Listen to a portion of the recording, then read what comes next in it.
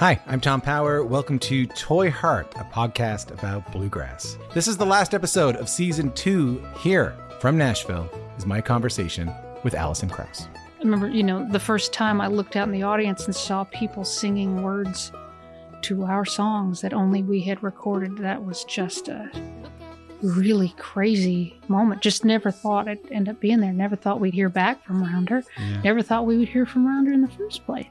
If this is your first time listening, you can hear full interviews with Jerry Douglas, Alison Brown, Bela Fleck, Larry Sparks, Jody Stecker, and so many more wherever you get your podcast. Thank you so much for listening. Later on.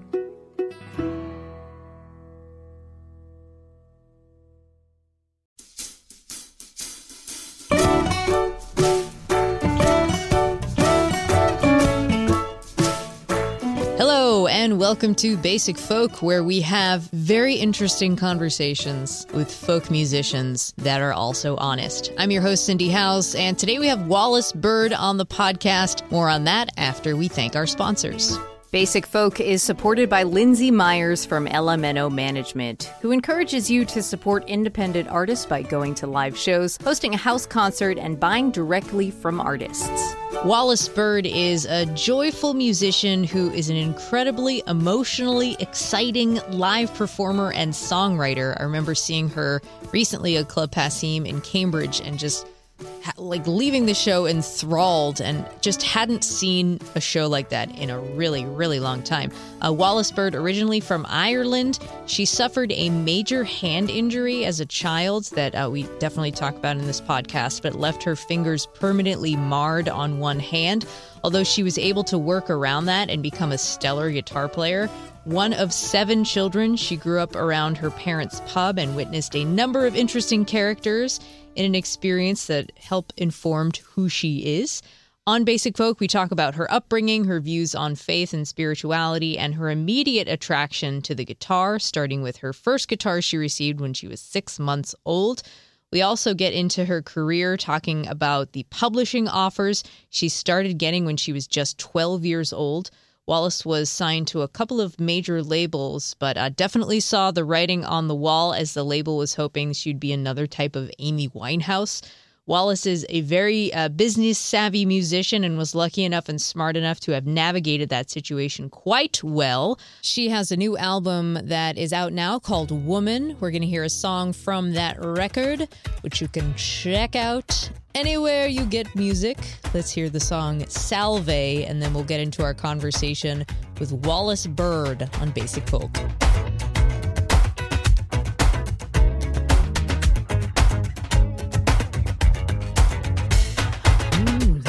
A knock on my door.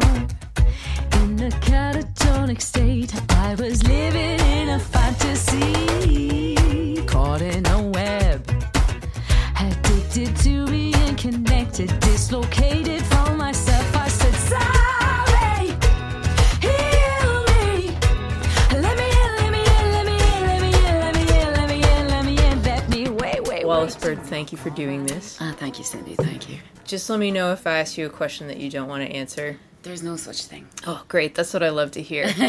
Let's start by talking about Wexford, Ireland, your hometown. What is your hometown like? Your parents had a pub. What was that scene like? That was really nice. I grew up on the part of town which was on the tracks, basically. It was on the right side and the bad side of town. So my parents were very welcoming. They didn't really stop many people to come in and drink, whereas a lot of pubs around that time did stop a lot of people coming in. Oh, like you can't come in? Yeah, you're not welcome. My parents did the exact opposite. They kind of welcomed in everybody and just made sure that they knew their own responsibility, they knew their own, limits. It was a very sweet pub. They had music quite a lot of traditional music.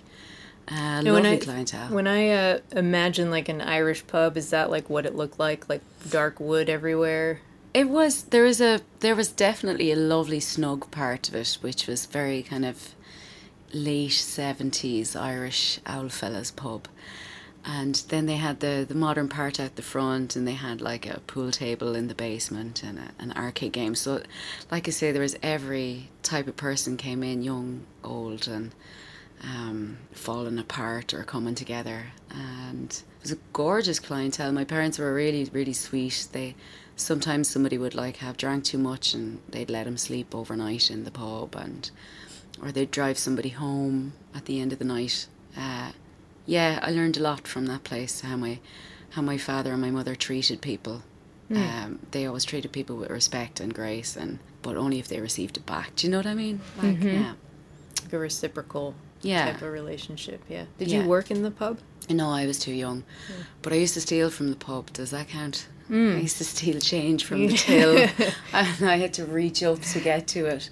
I used to steal crisps and like ginger ale and running around in like a nappy. Where was music in your family? I read this really lovely quote that you said music was the thing that kept us all individual and in turn brought us together.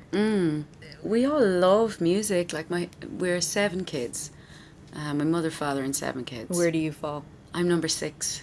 Yeah. And so they're all major music collectors. Like my father was a DJ and What kind of DJ was he? rock, really. Like yeah. radio? No, sorry. Like a traveling club? around clubs. Okay. Yeah. He had like go-go dancers and perspex with lights underneath it. Wow. And he was quite. He used to get closed down by priests and stuff like that. Like he was fairly forward-thinking rock DJ, traveling around. You know, they were called Sounds International, and Was that his company? Sounds International. it's cool, isn't it? Yeah. They had a rainbow down the side of their bus. I love these stories. But yeah, like, so I mean, there was no shortage of music in the house, and it was all rock based and pop based. He loves music with a message, revolutionary tunes, a lot of soul, a lot of funk. And yeah, so I mean, we rinsed his record collection, and then as we grew older, we also got our own stuff. And I mean, I didn't buy my first record until I was nearly 18. I didn't have to. I was just full of my brothers and sisters and parents' music. Yeah. Yeah. I mean, that's a lot of people to borrow records from. I'm telling you. Yeah. Still doing it. Yeah. What about your mom with music? She's always singing. She's always singing. So she sings more than I do. Also a massive fan of music, but in a completely different way. Like it wouldn't have shaped her life the way it shaped quite a few of ours lives. Like my brother's he's a writer and he plays in a couple of bands. My other brother is a drummer and a singer and plays in a couple of bands. And my sister books bands. My other sister worked with musicians, and so that there was that was the common thing about us. But my mother is just like, she loves lyrics and she likes to quote lyrics, so I guess that was her strength in music, what she gave to us, really. Yeah. Do you ever play with any of your siblings? Oh, that's a good question. Like my little brother Stephen, he's an incredible drummer, so whenever I go home, we sit down and we kind of have a little animal drum off. Do you also play drums? I do, yeah. I love drums, so I teach him a lick and he'd teach me one, and yeah, we have a lot of fun like that. But actually no, I think that only when I was a little kid, between the age of 5 and 10, my brother Edgar and I, we used to make radio stations and invent songs about going to the cinema and going to the butcher's, and cute. We went down to the butcher shop, we got lemons, meat and a piece of chop, this kind of thing, What's a piece of chop? Lamb chop. Oh, okay. Yeah, or a cut of meat. In Pittsburgh, they have a dish called chip chop ham. It's just Chip like, chop ham. yeah, so it's all just kind of like diced up. Oh, like hacked. Yeah. Yeah. Is it good? I've never actually had it. Okay. Yeah. I don't eat meat that often, but Maybe for a chip chop ham, you would. it sounds like a good bluegrass song. Yeah. Yeah, chip chop ham. And read a little bit about your grandfather, who was a Sean-Nós singer. Is that how you say that? Yeah, Sean-Nós, yeah. It means old style. Yeah, he was a Sean-Nós singer. He was a little brat, so he was. I only found out very late in my life that my grandfather was... he wrote songs about the local politicians to critique them and keep them in check. He's a little badass, like. Was he also in Wexford? No, he was in County Meath, so in a village called Summerhill in County Meath, which is about 2.5 hours away from Wexford, yeah. So I was born in Meath and I moved down to Wexford when I was 5, so. But yeah, he was an interesting man, and there is some recordings of him knocking around, but they have to be found, you know. They have to be dug out, yeah. That is a project. That is a project. Yeah. Somebody took care of it recently, so I know that in the last 20 years somebody got hold of the recordings. It's just now finding them, yeah. And he's also an accordion player? Yeah. Yeah. Yeah, he was an accordion player, and he was the first person that got me into music, actually. So he had this beautiful baby accordion, beautiful blue pearlescent accordion, and he always kept it above the press in the bedroom. And I was always like blinded by this glistening, shimmering thing, and I saw him play it once as a baby, I guess, and I made him take it down when I was like a 2-year-old or a 3-year-old, and that was the first instrument I ever held in my hands. And just hearing that instrument just go, oh, you know, it was like, what is this? And that changed my life. And I think that's how I relate instruments to being a living, breathing thing. It seems that just reading through your interviews and watching videos of your interviews and listening to your music that you're a very joyful person. Yeah. And you talked a little bit about the pub, and it seems like that might have been part of kind of cultivating that particular trait. But where in general was joy in your life growing up? I think it was constant. Like, I don't remember my parents ever having hard times. Like, even though they had, but they never let us know. We never lacked nor wanted for anything. They were really sweet, fun parents. Really, really kind to us. Strict, but not unruly so. We had great respect for them. Like, my dad makes jokes out of absolutely everything. Like, there's never any... There is tragedy, but there's always comedy in it. And that's... I guess I get that trait from him. My mother is like... I mean, fair play to her. She raised 7 kids, and I've just got major respect for anybody that could do that. And we're like little feral animals as well. Like, we're all fairly wild and active people. So I don't know how she did it, you know. Yeah, that it definitely stems from that, like just finding the comedy in everything and seeing the silver lining, and nothing will ever be so bad that you can't get a joke out of it. Yeah.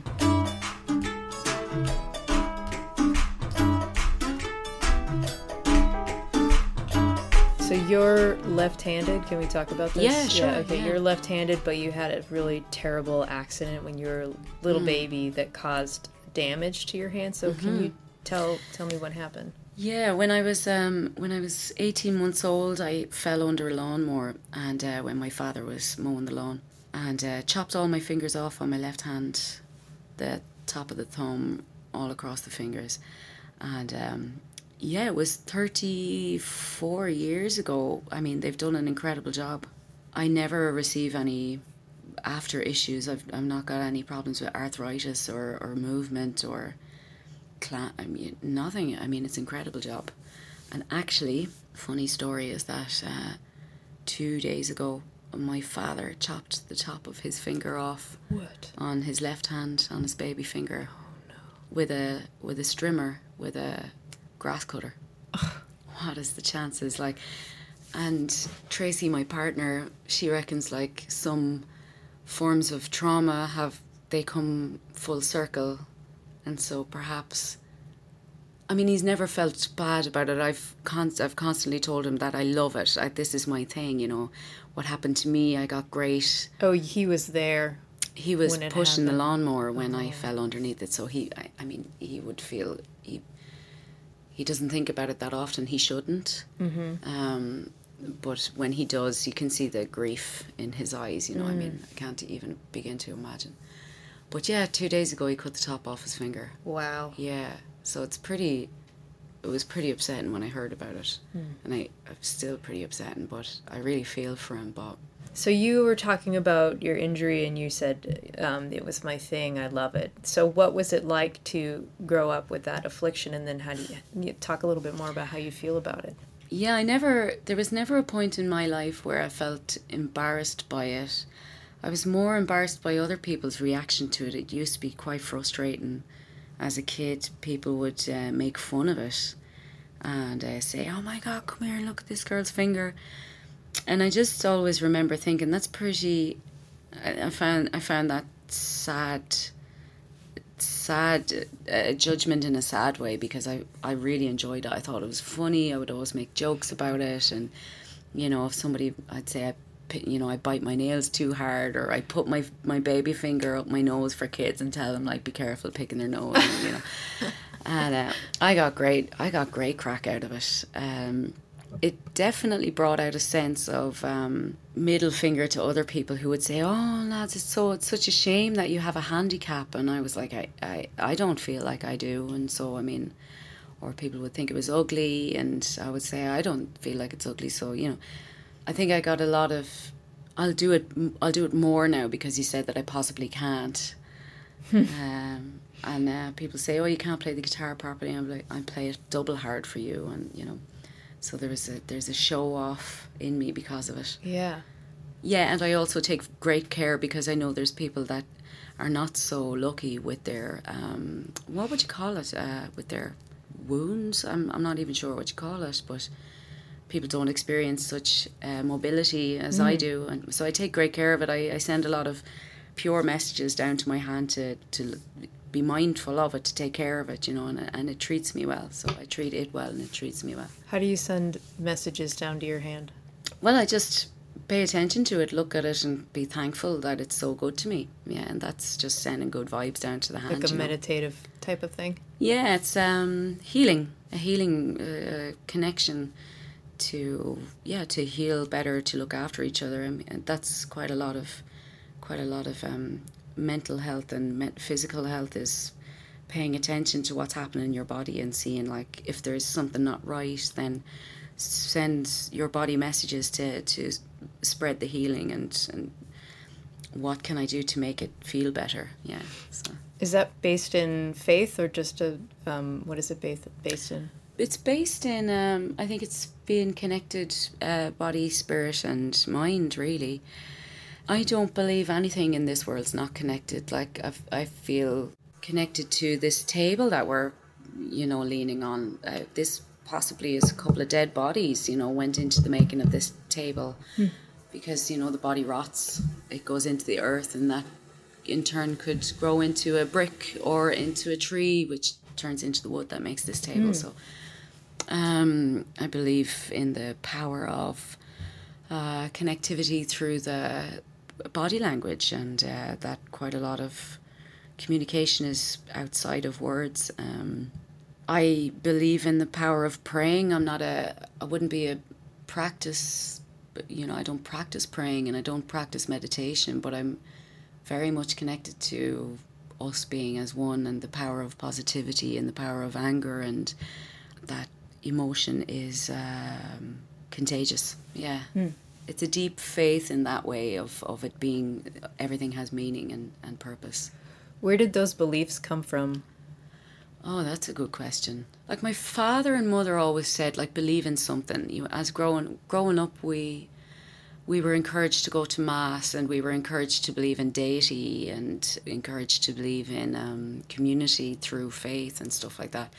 But as time passed and as shame was exposed in the Catholic Church, and disgusting, inhumane treatment was exposed across the Catholic Church, that's when that had to leave. You know, there was the common respect was not there. So the kids fell away from the church first, and then my parents kind of began to pull away themselves. But it was really ingrained as a kid, you know, the power of the church is more powerful than the police. And it's a very traumatic upbringing that Ireland has had over the last couple of 100 years, you know.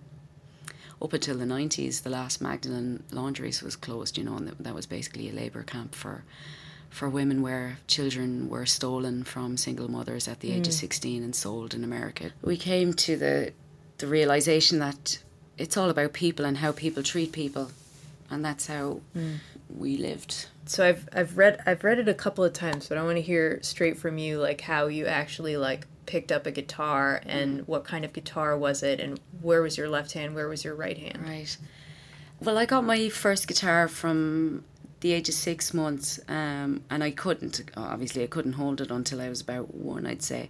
But my parents say that I had one in my hands just as soon as I could start to hold things. It was just constantly there. And that was just a little baby guitar, I suppose. It's no more than maybe 35 inches or something like that, you know. And then my sister, I remember, she got a proper guitar, proper beginner's half body, like quarter body guitar at the age of, I think she was either 10 or 12. And I saw that and I just robbed it off her. Like, it was just mine. And I remember that look that my father had. He was like, well, what can I do? You know what I mean? She wants it. And my sister Trish was like, she won't let me play with the thing. I just wouldn't get it out of my hands. Like, so my dad was like, look, just let her, you know. So from the age of 18 months when I had the accident, I was holding it and playing it. But I was playing it as a right-hander. And then I had the accident and my hand was bandaged, so I couldn't play it. And so I swapped over and I started, that was a very natural thing. I just held it the opposite way. So I strum with my left hand and I play the chords with my right. So that just was a very natural progression because of bandaging as a toddler. But you are left-handed? No, I write right-handed and I open jars and I play tin whistle with my left hand. That's really hard to wrap my mind around for some reason. But now I know you use both hands, so all is fair. Yeah, and love and more. Yes. And guitars. So you started playing guitar, and when and why did you start writing music? Well, that's also very much, I was born with it, I was quite literally born with music in as my personality, really. So my parents said that I was whistling before I could talk, and that I was going crazy in the womb when a certain TV theme tune came on. Do you remember which one it was? Yeah, it was Coronation Street, and it's a brass. I think it's like a French horn, and it goes ba ba ba ba da ba. When you hear it now, do you also go crazy and kick Love things? it. Yeah, kick everything in my wake. Everything just gets smashed. It's a beautiful tune. So, yeah, she said I used to go crazy for that, and the Two Ronnies theme tune, which I couldn't point out right now. But yeah, so I started writing. I remember the first song I wrote, which was that day when I grabbed my grandfather's accordion, and I just had an impulse to get my family out into the garden in the sunshine so that they could hear this thing that I was learning after learning on the accordion, which I'm sure was like, hee-haw, you know, which is a kind of a donkey, but it meant the world to me at the time. And I remember that feeling, just being like, something feels so right about this. And I was a toddler. I was only a baby. I suppose I was 3. And ever since then, it's just like sitting down in the garden, looking at the plants or looking at the grass and singing a song about that. And just over time, as a teenager, it developed into actual songs, and people started singing them back to me. And that's when I realised that I'm actually doing something here. This is a thing. And what was your early experience with performance? And then how do you relate to performance now? Again, I'm pretty lucky to be naturally just very comfortable with being I have to admit now, over the last couple of years, I've come to the realisation that I'm actually just a vessel for something that's way more important than I am. Because there's a kind of a purity, something that I can't explain, I can't, I try not to hinder it or shape it. It is what it is. And that's just been something that I was born with. So never had any stage fright? No, I never. I mean, the only time I get stage fright is when I'm playing at some of my friends' weddings. I get real stage fright then, because that's a very important day in their life. And that's something to be taken very seriously, where they would really enjoy if you performed well. And instead I'm just this barrel of shakes. So I oftentimes say, look, I mean, I'll do it, but I get very nervous, and it's the only time I get stage fright is for the really important things, like, yeah. But apart from that, no, I was just born performing. Not in a, hey, jazz hands kind of way. I just really, yeah. Your live shows have a reputation for their great energy. So what do you get from the live experience? Well, it's, without sounding twee, 'tis an outer body thing. I mean, I love it so much. Every show is a new door. Every time I play a song, I find something interesting and new in it, and no matter how many times I've done it, I can't. Like your interview with Matt here in Passim, he just said he never fails to love it more every time. I can't. I'm quoting him badly, but he just has the energy for it, and he never loses interest, and he never gets tired of it. And I'm exactly the same way. I really related with that. I was like, it is what it is. Like, some people get tired of it, some people are made for stage, some people aren't. It's something that I love. I enjoy every minute of it. Yeah. After high school, you moved to Dublin to study songwriting. You really did your homework here. Sure did. It's amazing. How did studying the songwriting craft change your approach? I failed in college. I was a silly delinquent. Like, my teacher in college, my first course was amazing. She was Anita Cullen, and that was a 1-year course studying music production. I loved that because it was simply just technical, studying how to record properly, and well, in any way. And I loved that, so I've gained a lot from that. But studying in college, somebody telling me like the form of a song is A B A B C whatever, that just drove me demented, and I stopped showing up for class, and I actually failed songwriting in my college diploma. I actually have a fail. That's the pull quote. Yeah, it's I failed songwriting. I just really did not like anybody putting songwriting into a box. I didn't think it was fair. I was like, have you not listened to Bohemian Rhapsody, or have you not listened to Baroque music or the Renaissance? And I mean, music is about physically changing the world and being a mirror to everything in the world. So I was like, you can't put that in a box of it. I had no time for that. Yeah. So it didn't change your approach, basically. It just made me want to do things a little bit differently, and kind of it made me want to do whatever I wanted to do even more.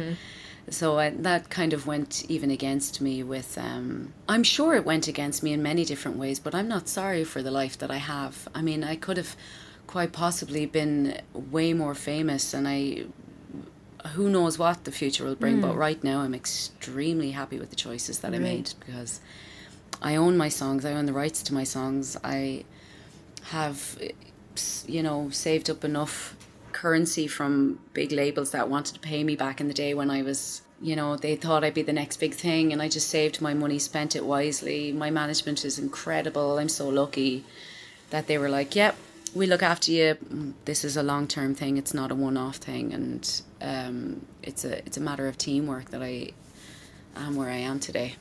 That was like literally my next question. Oh, you just answered it. That's really funny.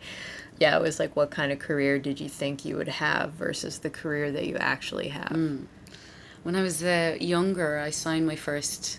I was getting offered publishing deals and stuff from the age of 12, like. So from the age of 12? Yeah, so very early on I've been kind of thrown into scenes of business people saying like, oh, we see some kind of a potential here. And I think I'm at the tail end of the glamorous rock star, this kind of limos and this kind of thing. I think I've seen the tail end of that, definitely. Yeah, so my first record publishing deal was offered to me at the age of 12 with a a really fantastic writer called Eugene Waters, and we were a duo. We were writing a lot together. And that was the moment I said, no, I need to write for myself. I can't write with anybody else. So I started playing in a lot of different bands, and then I got my second record deal when I was 20, and that was with Island Records, and then my third one with Columbia, and then with Ruby Works. And over the course of time, it's been with the same management. We're together for 15 years. Wow. And they've really shaped me into the person that I am today, the artist that I am. They said, always own your own music. It's your music, always own it. If you're going to work with somebody, make sure that it's not for 5 years, because that's your youth. That's your life. And if it doesn't work out for one album, then what are you going to do for the next 4? You know what I mean? You're tied. So they said, no, we'll work for one album, see how that goes, and then we'll continue from there if it's working well. And the larger record deal thing was just too many people, too many cooks, too much branding, too much commercialism, and there was not enough heart and soul. I read that, for the major labels, there were too many cooks, and that, like, if you wanted to change something, you'd have to, like, ask so many people. Oh, like up to 40 people to get even, you know, I make my own merchandise and I design the covers, and it's quite a holistic project, you know, that it doesn't just end with the music. You look after how it looks and all that kind of thing. And even just to get your artwork to the cover or into the artwork of a CD booklet or something was like a fucking chore. So I was like, this is just, it was a drudge, and I didn't like to be dressed up, and you know, it was a bit weird. What kind of artist do you think they were envisioning that you would be? They had hoped that I would be a kind of a new Amy Winehouse in terms of lyrical. They were hoping that I'd be a kind of, like Amy Winehouse, an incredible guitarist, an incredible lyricist, but she only hit the big time with Back to Black, and she became a kind of an iconic figure. But before that, her prowess was in how she kind of mixed genres of hip hop and jazz, and pushed kind of a new envelope there. And they signed like myself and 12 other female artists, and, like, you know, threw a load of shit at the wall and see what sticks, basically. And I mean, I was very, very thankful that they signed me, but you could tell when you got in there that it was just basically see what sticks. Wow. Yeah, which is what they do. Gosh. You know. Yeah, when some formula is working and it's a money maker, then roll with it, you know, keep going with it. And it's a bank at the end of the day. It's a money making machine. It's a bank. Music is very far down in the quota of what's important there. Wow. Yeah, not for you. No.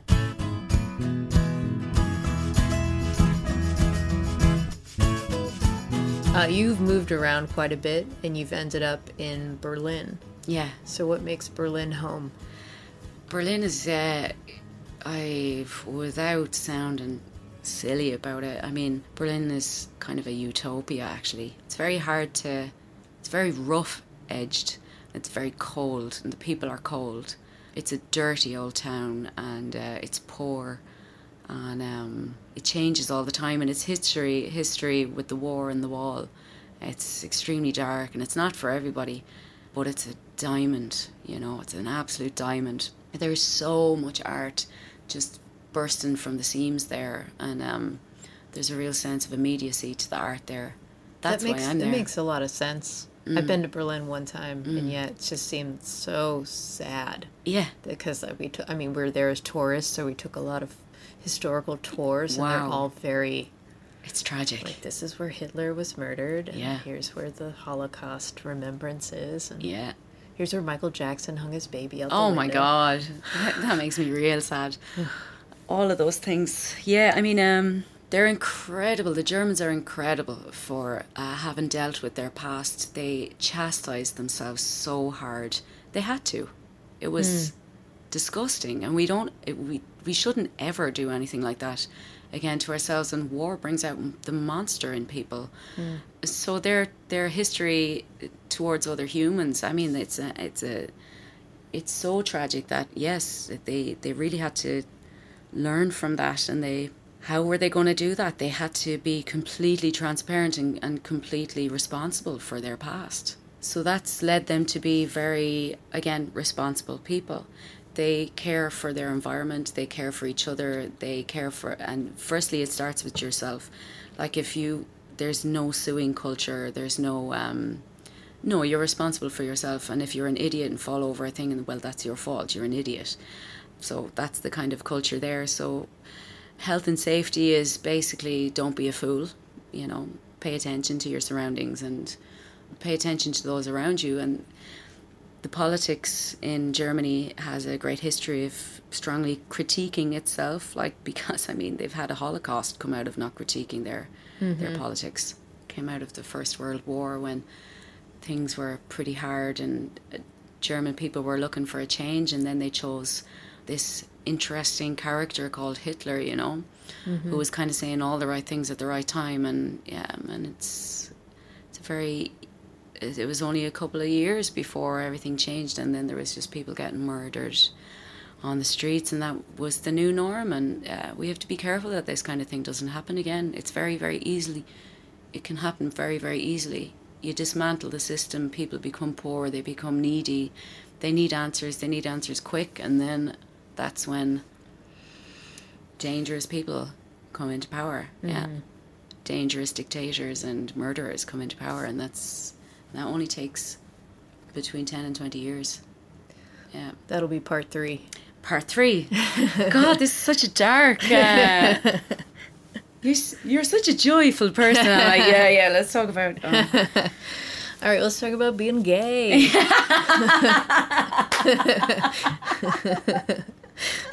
You ready? Here we go. That was fucking brilliant. I think it's one of the favourite things I've heard this year. All right, let's talk about being gay. All right. How do you identify? I identify as she, her, gay, I guess, yeah. Okay. What has been your experience as an out musician? Because you've seemingly always been out. What has that evolution been like for you? As a musician, what I've loved is that I always had 50-50 audience in terms of gender. I don't even like saying 50-50 anymore because I don't believe in gender. Yeah, basically. Yeah, I kind of woken up to that. It's like it's just a feeling rather than genitalia, really. So my audience was always super mixed. Like you'd never see a more mixed audience. I loved that. I always loved that. Like really all ages, all denominations, you'd look out and you wouldn't know who was playing tonight. I always loved that. Whereas musician friends of mine had quite a specific look to their audiences. They had like sexy girls or lots of boys and, screaming taxi drivers kind of thing, There was always a look to the 3 genders. Yeah, totally. Yeah, so growing up, I guess I never really paid attention or never really sang to one particular audience. And that really showed when I looked out from stage. So I never stuck to anything or found anything different. I was just myself on stage, really. Yeah. There's been a legacy of queer musicians that have come before you. So what is your experience with that history and how do you feel connected to that? I have so much respect and thanks to give to any artist that had to work through being normalized, because I think I came on a kind of I rode the crest of the wave of artists like Ani DiFranco, who spoke openly about her queerdom and having relationships with women when other artists couldn't really speak so openly about it. And Sophie B. Hawkins, she had a couple of huge hits and they were about women, but I'm not sure if she was out, but everybody knew it. And Elton John, I always feel great sadness and great respect for that line that he had before he came out, which was I don't have much money, but boy, if I did, I'd buy a big house where we both could live. And you know that he was speaking to his lover at that time, and he snuck in the word that, you know, colloquial word boy, but it actually was an extremely loaded word. And all these artists that had to hide or were open about it, like Liberace, how could you not know? So flamboyant, but it was still hidden. And yeah, I feel sorry for a lot of artists that had to really hide, because it's poisonous to hide. I did hide too. I mean, I hid it to the point of being sick to my stomach and just feeling like a sick human being, like I was going to hell. And I had all of that I had to come out of. But Was your family still enraptured in the Catholic Church? yeah, like, it wasn't just my family, it was absolutely everyone around us. Oh, that's you know. tough. Yeah. Being a secret sick human being was a real How old hard were you? cross to bear. When I knew, I've been flirting with girls since, I remember it was my brother's, I was 8, and there was this really cute girl on the ferry that I was taking, and I used to wear this like little shirt that boys would wear, because I thought that girls found boys attractive. So if I wear a shirt that a boy would wear, then they'd find me attractive, or they'd be interested. And I remember flirting with a girl when I was about 8 years old, and I came out to myself when I was 18 on my birthday on the 31st of December 1999. I was 18. I can't remember. I can't add. Failed maths in school, by the way. And I came out properly to my parents when I was 21 and 30. It's mad. Musically, very out since Home, I would say. My last record, where I have my girlfriend on the cover. And Is that Tracy? Yeah. Yeah. And that was like, I've got nothing to hide now. Yeah. Right. How does it feel? I actually forgot that I was gay. It feels so good. Up until this moment. Yeah. Yeah, honest to God. Wallace, yeah. I have to remind you of something. But yeah, a friend of mine moved from London to Berlin, and she 3 years ago, and she said, Wallace, I really need to go gay dancing. Take me to a gay bar. And I was like, why is she asking me? I'm not gay. And then I went, oh my God. Wow. And that was my moment. And I've never looked back since, yeah. What's your relationship to your singing voice? You said a little while ago, I don't know if it was a couple of years ago, where you said, my voice feels like it's gone into a more womanly manner, which I'm quite enjoying. What does that mean? The timbre has changed, and I work a lot on my voice now, my singing voice. I really wanted to explore how far it can go. So, I mean, one thing that I'd like to learn is yodeling, because that's a whole other style of using the diaphragm of the throat, you know, stuff like that, or throat singing. And so as I get older, it's just, I'm pushing how high and how low it can go to other extremes, and I'm using my head voice more, and basically just training it to see where it can go. And I think because it's a throat muscle, it's not degenerating, it's actually just getting more interesting for me now, yeah. I love smoking to see where that leads my voice, and I love pushing it really hard, and I like losing my voice, and I like watching it just develop. That's it, really. This might be a weird question, but looking through your press and your videos, your hair is always changing, and it's always like very interesting. What is your feeling about your hair and all the different styles, and how do you use your hair as like an extension of expression? Thank you for recognizing that. My hair holds my memories. That's for me my thing, and I always remember how I was feeling, what state of mind I was in, what physically my health and mentally my health, and the marking of time. I always remember what year that was, or where I was, mostly, or what kind of touring I was doing. And so my memories and my identity consistently change, like my style of music, and that it very much represents something that's going on in my subconscious. And like right now, I'm growing my hair over my eyes because I reckon there's something that I kind of maybe want to keep private, or there's something that I'm about to learn about myself. I shaved my head because I had nothing else to hide. Yeah, that was around the time that I wrote the record home, and I was like, I'm actually the most open that I've ever been in my entire life. So I just said, fuck it, and I shaved my head, much to my parents' dismay. And Are they more hated it. upset about the gay or the shaved head? The shaved head, for sure. They could get over the gayness because that wasn't going to go away, but they didn't know if the shaved head was going to stay, and it really upset them, and it just wasn't worth it in the end. So I just started growing back my hair.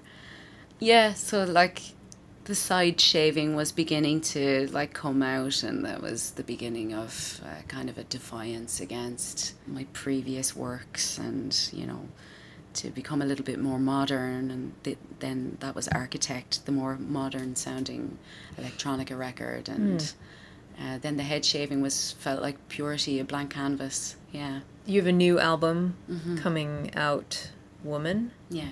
and you're saying that your styles have changed record to record. Yeah. And your hair has changed record to Yeah. record to reflect that style. So what is the style of this new record? The style of this record has a thread running through it of soul. Funnily enough, because I think soul music is from the soul. Yeah, it's just a lot of I think we're in revolutionary times now, very open-mouthed times. Music that really reflected modern change was soul music back in the 60s, you know, American soul music, and a great generational shift, social culture generational shift, you know, was happening in the 60s in America, for example. And I can see those kind of generational shifts happening in my life and the world that I see. So it was again, subconscious thing that just I kept leaning towards soul music and revolutionary music and symbolism of love, respect, peace, sex, death, healing, and these words. I just really needed them to come out in a simplistic mantra, and the best way to do that was just through a really easygoing soul vibe, really. Yeah. I wanted to end the interview talking a little bit about food and music, and also talking about Anthony Bourdain. Oh, I love him. Yeah, you had listed that you really loved his book, Nasty Bits. Yeah. And I wanted to know, so you had a great quote about him. You said, his writing was poetry. He would blow your mind with a melody. I always read his books as if he was a rock star performing for his life. How did you come across his work, and that line just says perfectly like what you connected about him, but if you wanted to expand on that. I was handed his book just as here's a book, my boyfriend's not reading it, you can have it. And I was like, well, I'm not reading anything at the moment, so I just opened it up in the center, and the first line that I read, some of the best food was the shit food that I ate from a stall on the street, and I just went, okay, I like this guy, because he's a master chef, you know. And I think people who are living that, who experience the best things in life, ought to really appreciate the shittest things in life. Yeah. Salt of the earth. Yeah. Yeah, the highs and the lows of life. You have to know both to be able to appreciate the highs, I think. You have to know the lows and vice versa. And he was just so open to life, wasn't he? He was just so open to it, to experiencing, and I really respect that, yeah. And the way he looked at it, there was never a sad day in his life from what I read from his work, and he used life to his advantage, yeah. Yeah, he was a total rock star. Totally. You also cook? I love cooking. I'm not a very good one. I love cooking. I love cooking for people. You know, I love somebody's in the house. I'm like, are you hungry? I'll do you up something. I'm not good or anything, but I stick weird things together and hope that it works, and I love cooking. Do you think that cooking, or do you think that music and food have a connection? Yeah, for sure. One of the reasons why I moved to Germany was because I got a hot meal before I went on stage, and I just said, this is a game changer. This At is every respect. show? Yeah. Wow. In Germany, they treat you with basic respect that you get a hot meal before your show, because everybody has to work on a full stomach. Do you know what I mean? If you're going to get a good job out of somebody, you have to at least feed them. Yeah. Feed them and water them. And that wasn't the case before that. And that was in 2006 when I made my mind up about that. I was like, food for my soul, I'm ready to go on stage for you. I'll do anything for you now. You know, you fed me, thank you. I love it. Yeah, and that comes from the Irish thing, if you have, if I have £1, you have 50 pence. And if I have bread, you have half. We do something on this podcast called the lightning round. Okay. Will you participate? Yes. Okay, great. We'll be right. Oh, here we go. We're going to take a short break and then we'll come right back. Basic Folk is brought to you in part by Lindsay Myers and Elemento Management, who thinks if you like the artists on Basic Folk, you'll like Acoustic Troubadours Mick Dean and Tina and Her Pony. Check them out on Instagram and Spotify. And thanks to WIUP in Indiana, Pennsylvania, which airs Basic Folk 2 p.m. Eastern every Saturday. You can listen on 90.1 if you're in the Indiana, PA area, or at their website, wiupfm.org. All right, Wallace Bird, you ready? I am ready. Okay, quick one-word answers. God, these things. You're going to love it. I know. They frighten me. No one likes it. Okay, I'm dread fascination right now. Dogs or cats or something else?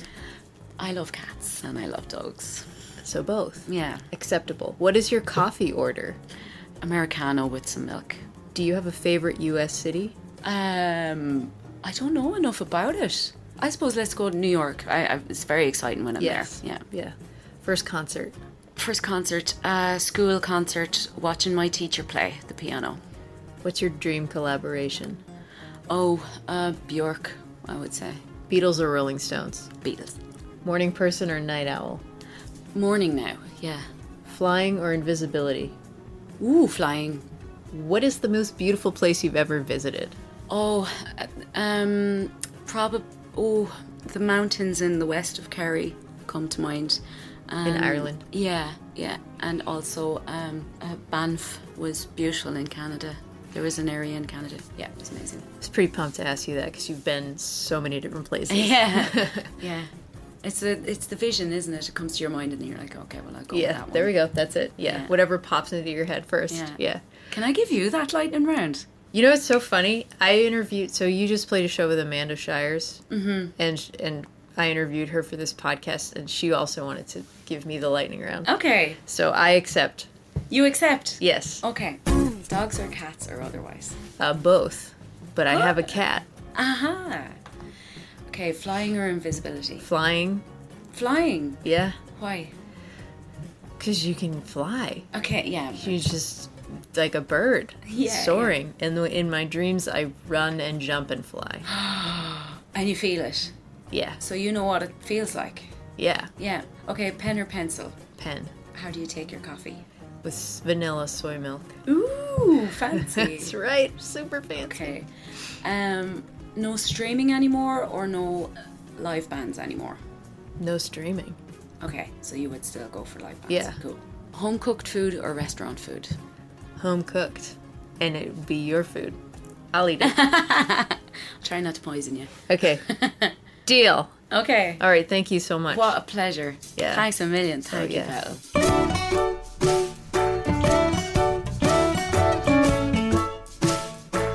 Go see Wallace Bird live. I implore you. You will not be sorry. She's so good. The new album, Woman, is out. And thanks to Wallace again for talking. Also, thanks to Adam Corey for producing this episode of Basic Folk with support from Laura McCarthy. Our business manager, Lindsay Myers. Alex Stanton of Townspeople does our music. I'm Cindy Howes, and I host it. I host this podcast. That's right.